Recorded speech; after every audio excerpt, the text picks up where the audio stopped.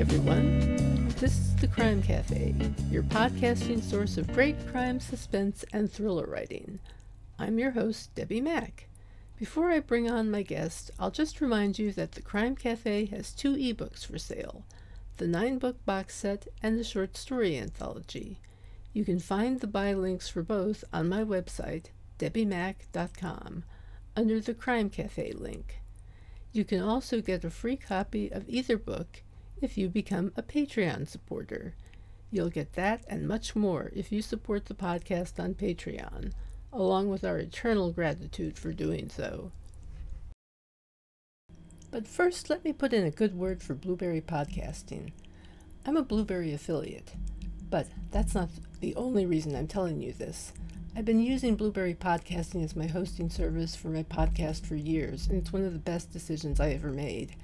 They give great customer service. You're in complete control of your own podcast. You can run it from your own website. And it just takes a lot of the work out of podcasting for me. I find for that reason that it's a company that I can get behind 100% and say, you should try this. Try Blueberry. It doesn't require a long-term contract, and it's just a great company, period. And it also has free technical support by email, video, and phone. So you can get a human being there. Isn't that nice? Hi, everyone. Our first guest for this season has achieved so much I could spend hours picking his brain for advice. But we'll have to settle for about 20 to 25 minutes, more or less. We can hit the highlights anyway. And one of those is the big conference that he organizes, Killer Nashville. And Killer Nashville has been going on for 16, this is the 16th iteration of Killer Nashville, as I understand it. It's just amazing that he has organized this conference, starting with a very much smaller group. We can get into that later. He is also a screenwriter, poet, playwright, film and TV producer, director, showrunner, actor, educator, reviewer, and public speaker. I think I've covered all of it. And gee, what a slacker, right? And dad. I'm a dad, mom, and a husband, and a dad. That's awesome. See, that all of those things. That's great. So it is my great pleasure to introduce as my guest today the amazing Clay Stafford. Oh, Hi, thank Clay. you. Hi, Debbie. How are you?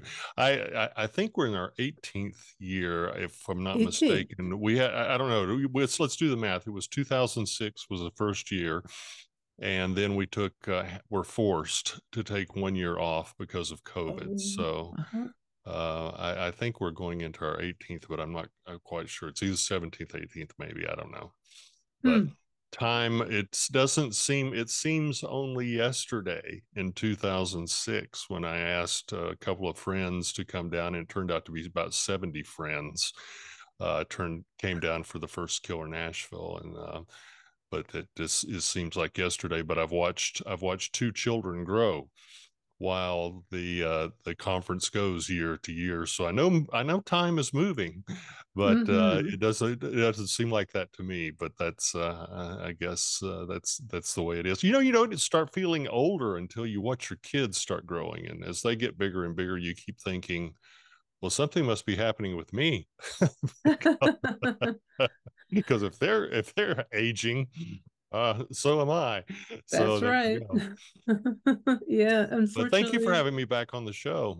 We got to talk last year, and I was delighted to come back and talk with you again. Well, same here, because you do so many things and you've done so many things. It's just amazing to me. I was looking over our previous interview, and I was struck by a couple of things. First, I'd forgotten that you started a production company at the age of 16 and made commercials at that time, correct? I did. And first commercial was for a bank. And so, yeah, I've been doing this for a long time. I started as a kid actor when I was 10. So that's even adding on to it. So I've been in this business a long time, working in film, television, and publishing. And music. And music, yeah. Excellent. Also, I was struck by how Killer Nashville grew out of a smaller local conference, correct? Well, I started a conference before Killer Nashville, Mm-hmm. and it was one that is still to some degree going on here in Tennessee where I live, but it's a very local conference, and I really wanted to expand into something that was international, which is what we are. I mean, I just saw today we had somebody sign up from Kenya, so we've got a lot of people who come in from other countries, and that was really my focus for switching and starting Killer Nashville, was to be able to increase the bandwidth to reach writers. I love writers from all over the world. I don't have a specific genre really that I personally read. I'm very eclectic, read across everything, and uh, I also am a big fan of literary works and movies from other countries. And the idea of doing something international was really appealing to me because I wanted to. I just love the connection that you make with these writers and filmmakers throughout the world. It's We have a common love of what we're trying to do with story, and it's just great to be able to reach out and get to know people from other cultures. It is. It's fantastic. Um, so what is new and exciting that's on tap at Nashville this year? At Killer Nashville, Yes, Killer um, Nashville. we are we've we've expanded our course offerings. We were doing around 66 courses. We are doing 155 this year, and the conference is able to hold that. And so we've got a lot more opportunities for people to be on panels. We've got a lot more opportunities for people who are coming to learn to find different types of things that we're working on. I've really focused. I know a lot of people are interested in marketing, whether they're traditionally published or self-published or some sort of independent hybrid, whatever. And so we've really uh, battened down the hatches on the marketing as well. So we're covering a lot of genres. Our Trinity was pretty much any work that encompasses mystery, thriller, or suspense, and we've altered that because I kind of had a epiphany that action and romance, and not necessarily romantic love, but romance with life, romance with the language, fit in as well. So now we've got the five. So mystery, thriller, suspense, action, and romance are pretty much the focus of what we're doing here at Killer Nashville. It's still the same conference it was, but we're offering more things like how to interject romance into your book, how to interject more action into your book. How do you keep the pages turning? And so we focused a lot more on that because I think that's really what people wanted. And I spent a lot of time this last year sending out emails to previous attendees and people I knew who were coming this year saying, what do you want to see? And so they started telling me what they wanted to see. And I thought, we don't have enough bandwidth in our 66 things to cover that. So I started doing the numbers of how many attend. And I was just, I was like, okay, we've got enough that we can expand out and still have a good showing in each one of the rooms. So we're up to, I think it's 156, and then we've got a lot more panel presentation. I mean, panel presentation, not panel presentations, presentations by individuals, experts in their field of AI and forensics and legal and uh, medicine. And so all of those are going to be for people who are really coming for some serious knowledge about a serial what really goes on in the mind of a serial killer. We've got expert presenters who are coming to do that. So we've got panels and presentations at the same time going. So it's really expanded. It's the same as it was, but I think as I sent out in a newsletter, Killer Nashville newsletter, I really think that this year is going to be the best one I've ever produced. Mm. Well, it sounds really amazing. It sounds like you've really branched out into some other things. And Well, I think I've really just kind of, as I said, had kind of an epiphany, and with the guidance of the people who've previously attended, because they're the backbone of what we do, are the people who come and share themselves with everybody else. And I just kind of had an epiphany on the little dark areas and the shadow areas that we weren't shining light on. And so decided, this year that we've got to figure out a way to do that, and I did. I've got it worked out. We've got the schedule online now, and you'll see a wide array of choices. So no matter where you are in your journey, whether you've just got an idea or you're already a published writer who's doing well but wants to do better, we've got something going on every single hour of every single day for you. We're running 10 and 12 tracks per day, I mean per hour. So there's going to be plenty of content for whatever stage that you're at. And what's so cool is having, as you know, we have really experienced people who are coming, and then people who are starting out, and having them network and converse is a great thing. So that's kind of the news of where we are this year. yeah.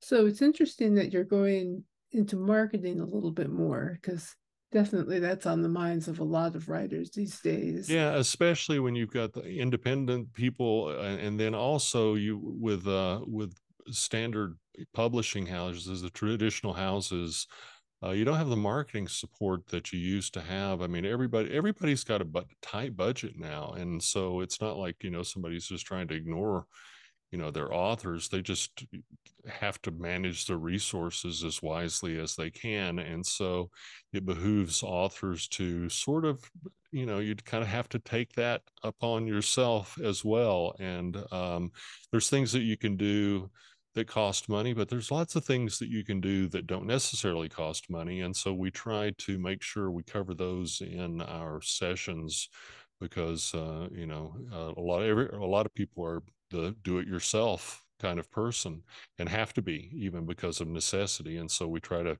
give them freebie ways that they can increase their market reach without having to spend a lot of money to do it. Yeah, yeah. Very important to know those. Um, are you already planning a panel for next time on Chat GPT and how it won't take over our jobs? we've got we've got 3 sessions on AI at this particular conference. One is, as a writer, is your job at threat, and then the other thing about AI in terms of uh, its current use within the military, and then the third panel is, are we already to some degree at war in the electronic front because of the ability of AI and things that are going on. So all 3 of those forensic panels, actually, I think will be very informative. Sounds like And it. I've got an expert in AI coming in to discuss those issues. And excuse me. So we're actually getting a real perspective of where we are in that, rather than like an opinion presentation, Hmm. opinion panel. We're actually getting some hard data coming in on that. Wow, that's great. How do you manage your time and avoid burnout? I I think first of all, you should. I started out as a young person doing what I loved, and I have always done what I loved, even when I've been in situations where it was like I was, about to get thrown out of my apartment or having to spend the night in my car, which has happened. in the early days. And I think that the number one thing is to just make a choice to do something you love, because when you love it, it's not work. I remember after the Northridge earthquake, when I was living in Beverly Hills in Los Angeles, I was doing really well with the film. But I woke up one morning and I was doing some acting work then, and I was like, it feels like a job. And at that point, my personality, I loaded my dog into my car, and Chip Diggins at Hollywood Pictures said, "Why don't you check out some locations back in Tennessee?" And so I left. I'd gone through Hurricane Andrew in Miami a few years before, and I thought, I don't want to deal with another one of these natural disasters, going on. So I came back to Tennessee and really fell in love again with writing as opposed to acting. And I think I've just followed my muse as I've gone along. So that's how I think I prevent burnout. I love what I do, and I have a great supportive family that lets me go. I work 7 days a week most of the time. I work about 10 to 12 hours a day, and I don't feel like I'm a workaholic. I feel like I'm a little kid in a playground. So I think that's it's just I get to electronically or in person hang out with some really cool people, and I get to create stories, and I get to create projects and work with other people on projects, developing other projects and consulting. And so it's just it's a lot of variety and it's a lot of fun. So it's not burnout for me. Well, that's fantastic, and that's as it should be. I mean, everybody should, really hopefully embrace the thing that they love so much that working in that field is really just kind of living Well, and and I part of think your life. a lot of people, I think, and we get that at Killer Nashville. We've got even some panels on it. They're averse to risk, and you really have Mm-hmm. to be willing. I remember there's a well-known actor that I was around, and I said I'm feeling very frustrated. He said, hang in there, kid. He said, you'll eventually, when you get old enough, everybody's either going to die or they're going to get tired and leave, and you're still going to be standing. And so I took his advice and stuck with it, and I recommend that to everybody.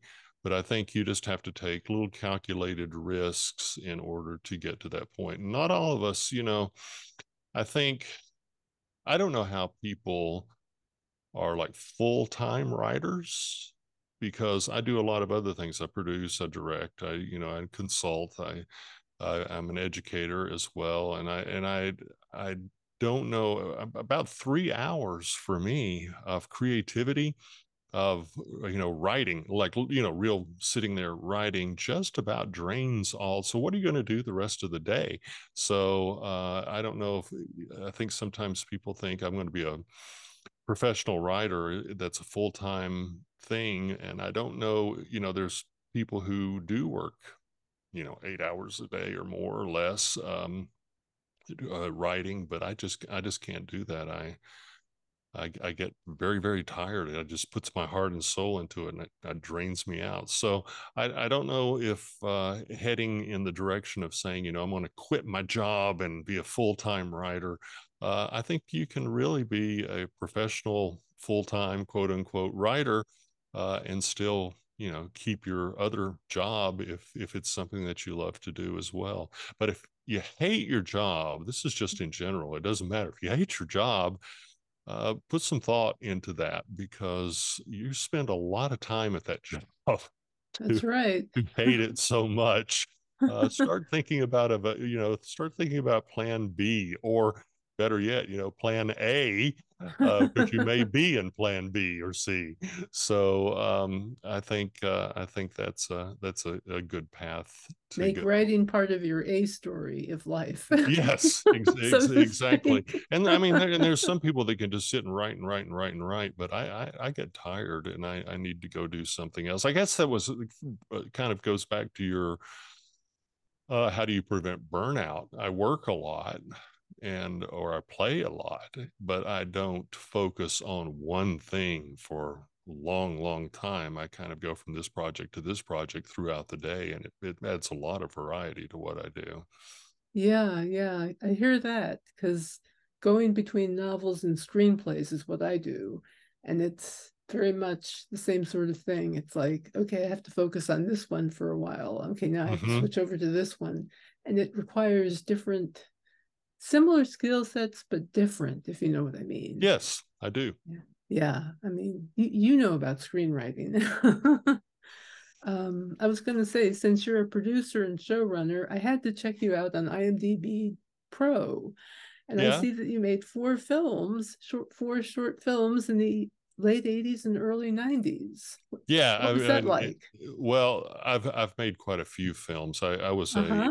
a producer for PBS. I've done a lot of independent films, but if you are back when I was involved in doing that, the Internet Movie Database um, was only interested if they could get it on DVD. Ah, So since like year 2000 forward, stuff like that, you'll start seeing things. There was a project I did which was interesting. It was a documentary, and we went through. We were previewing it in film festivals. And because we were doing that, we were using a program that happened to be owned by Internet Movie Database, and so that got listed. But yeah, there's a ton of credits and movies and stuff that I've done that are not listed on that, just because internet is new and I'm old, and so they don't list all of the things that you do, and you have to go through a manual process of uploading. And I've uploaded a couple of things and that I've been involved in, and I it's just kind of like too much trouble. yeah, yeah. So better places to go to claystafford.com and see the links and the list there of credits. There's lots of stuff on your website. Very interesting. I took a Yeah, look. there's I've probably produced and directed and written each respectively probably 150 200 projects that have shown on PBS and what used to be the three traditional networks: CBS, NBC, ABC. And so if you really want to get a full scope of that, go to my website and look at credits. Interesting. Did you do mostly documentary style I did or documentaries. I did movies for television, like there used to be the after school specials, uh-huh. and we would take on an issue, say dyslexia, and I did a movie about a kid with dyslexia, and so it ran a range. I've done game shows. I was in charge when I was with at PBS. I was in charge of live television, so all political debates I would do, and I was also a switcher as well. And in TV you have the director and the switcher, and I was a director slash switcher, where you sit at the control console and picked which camera angle you were going to use. Did a lot of how to for PBS, bonsai, sewing shows, painting shows, memory shows. So just a big eclectic mix of different kinds of things. Interesting. But again, if you really want to know about that, go to my website and look in credits, and you'll see that. I'll have to do that. What's your advice for anyone who'd like to write for film or television? Um, Write a really good spec script and then find an agent. It's pretty much impossible to get anything done without a good agent, and it's really hard to find an agent. So when you start submitting out, uh, send it to, you know, 20 agents at a time, and then when you get rejected by all of them, which you probably will, no matter how good your script is. I've got a friend of mine who got a script for a boxer that was coming back in. It was, and it was his biggest, oh, I missed that one. That was for Rocky with Sylvester Stallone. So I mean, Rocky went on to do very, very well. So just because you get rejected doesn't mean that you don't have something that's good, because Rocky was good. I remember going to the theater and coming out and everybody was jumping around like they were the Italian stallion. And it so I would suggest that you write a really good spec script. And if we want to define spec script, that's just a script written on speculation, and one that's you don't know if anything's ever going to happen to it. You just write it and then get an agent, and first 20 reject you, send in another 20, and when they reject you, send in that. And eventually, if it's good, somebody will pick it up, and then you're pretty much in the hands of your agent in terms of submitting it to studios. If you're just wanting to go the script route straight without having to go through a book and then adaptation to screen. Yes. Do you think it's more likely to you're more likely to get an agent if you have a book as opposed to a screenplay? In other words, if you Absolutely. have the IP, can you sell them the idea of, say, a feature or a TV show based on your IP? Uh, and what do you mean by IP? I'm sorry. The intellectual property. I meant Yeah, the book. yeah, Yeah. yeah. If you've written a book, I remember when Kevin Costner did Dances with Wolves. He had the writer wrote the screenplay, and then he said it's going to be a lot easier for me to get this produced if you'll rewrite it as a book first and get the book published and then let me take it in. So I think that Hollywood has always looked to stage and books for new material, and sometimes at the expense of original screenplays. So with books, you've already got something in hand. They've got the full story. They can see it. Especially if it's got a book with legs, if it's moving, if it's selling, then you've got a better opportunity. And there are readers that you, as the author, can submit your book to directly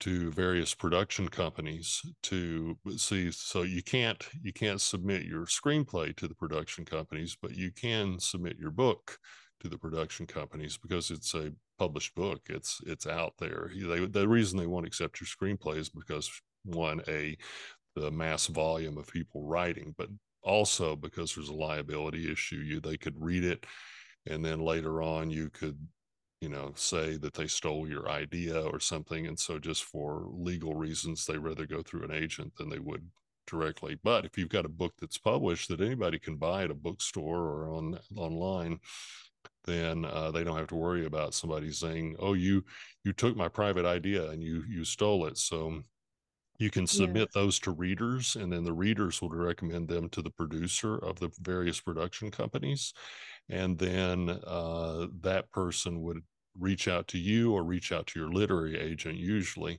and then it would go from there. Hmm. That's useful to know, actually. So you are definitely what I would consider an entrepreneurial author or entrepreneurial writer, I producer, was, so forth. yeah, yeah. Um, what advice would you give to somebody who would like to do what you're doing? I don't know. I really think a lot of it comes organically of how you're wired when you come into the world. And back when I was acting, I remember several different accountants told me that you're not the typical actor. You're not, and I've had a couple of attorneys, intellectual attorneys, tell me that you're not the typical writer producer because I tend to I'm a Capricorn. If there's any value in that, which means that I do tend to stereotypically have a business slanted mind, and I think you either have that mentality or you don't. And I think you can develop an interest in it. I think you can be taught if you really have an interest, but it might not turn you on the way Mm-hmm. that it turns me on. So I love deals. I was took a lot of law classes when I was at the University of Miami doing my graduate work, and I was at the top of my classes that I took in law. And I really had no desire to be an entertainment attorney, but I just loved the theory and the precedents and the application that was behind law. And so I think you either just you have a love for it or you don't have a love for it, but you can certainly gain knowledge. But in terms of wanting to do it, I think that's a completely different different matter. For me, I get as much fun putting a deal together.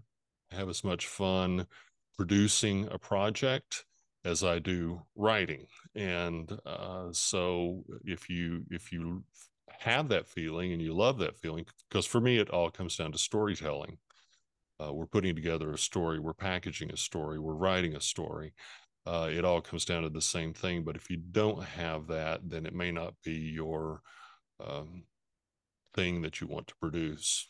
I mean, Exactly. continue. But if you've got an interest in business, then yeah, you can expand and start doing things. As a matter of fact, I was fortunate to be the guy that drove the golf cart for MCA mogul Lou Wasserman, and he talked to me a lot as a young guy in my early 20s, and gave me advice on things. And he told me, the business side is where you can have your security, as opposed to being just on the art side. Because if you're on the art side, you're waiting for someone to hire you, or you're waiting for someone to buy something from you or accept you.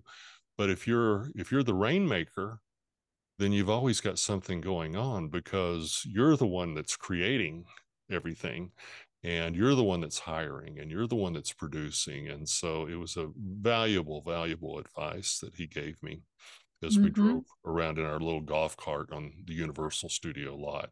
Wow, that's so cool. Let's see.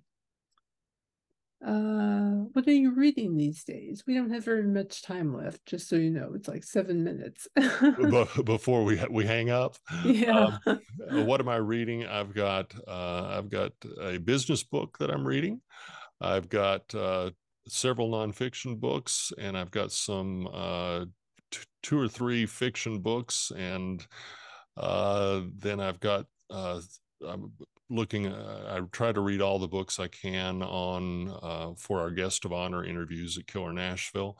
And so I am reading their books. So I tend to be episodic in my reading. I'll read a chapter from this and a chapter from that, and I've got poetry and essay books sitting on my desk in my bedroom.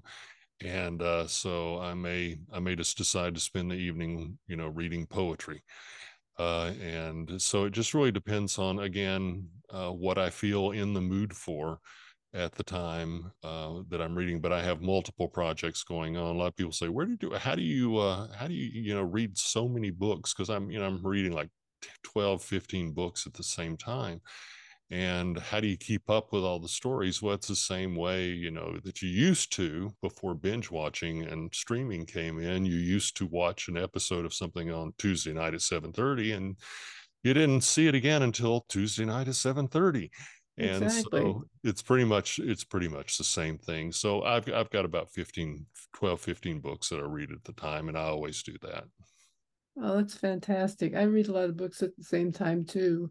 Um, well, I was just going to say, is there anything you'd like to add before we finish up? No, I'm just delighted to be here and thankful you asked, and hopefully we can get together next year. Oh, absolutely. I really want to come to Killer Nashville one of these days. I would Just, love for you to come. I do really want to be there because it just sounds so great. Um, so I just want to say thank you so much for being here, Clay, and for talking with us. And for you out there listening, I just want to remind you that we are on YouTube as well as the podcast. If you're on YouTube, please hit the like button watching us. And if you're listening to the podcast, please leave a review and consider supporting us on Patreon, where you can get ad-free episodes and other perks if you join at the lowest level, and you can get more at the higher levels. Um, in any case, I'm glad to say that we have started the 9th season. I'm really pleased to be able to say that. And I'm still here. I'm going to continue to interview authors and other people involved in crime writing. And our next guest will be Addison McKnight. It's a two-person team called Addison McKnight. And until then, take care, and I'll talk to you later. Happy reading.